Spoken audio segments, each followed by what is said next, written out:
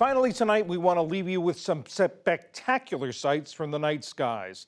Thanks to some unusual sunspot activity, the Northern Lights are putting on a show much farther south than usual. That's giving more people more chances to catch a glimpse.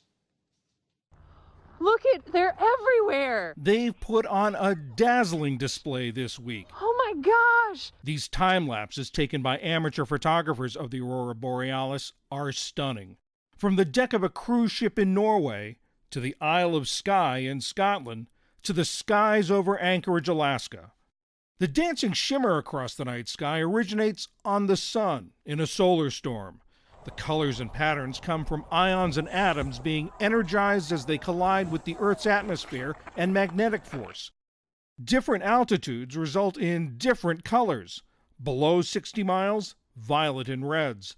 Between 60 and 150 miles, bright green. Higher than that, ruby reds. In space, the colors were on display for astronaut Josh Cassada, who had one of the best seats in the house on board the International Space Station.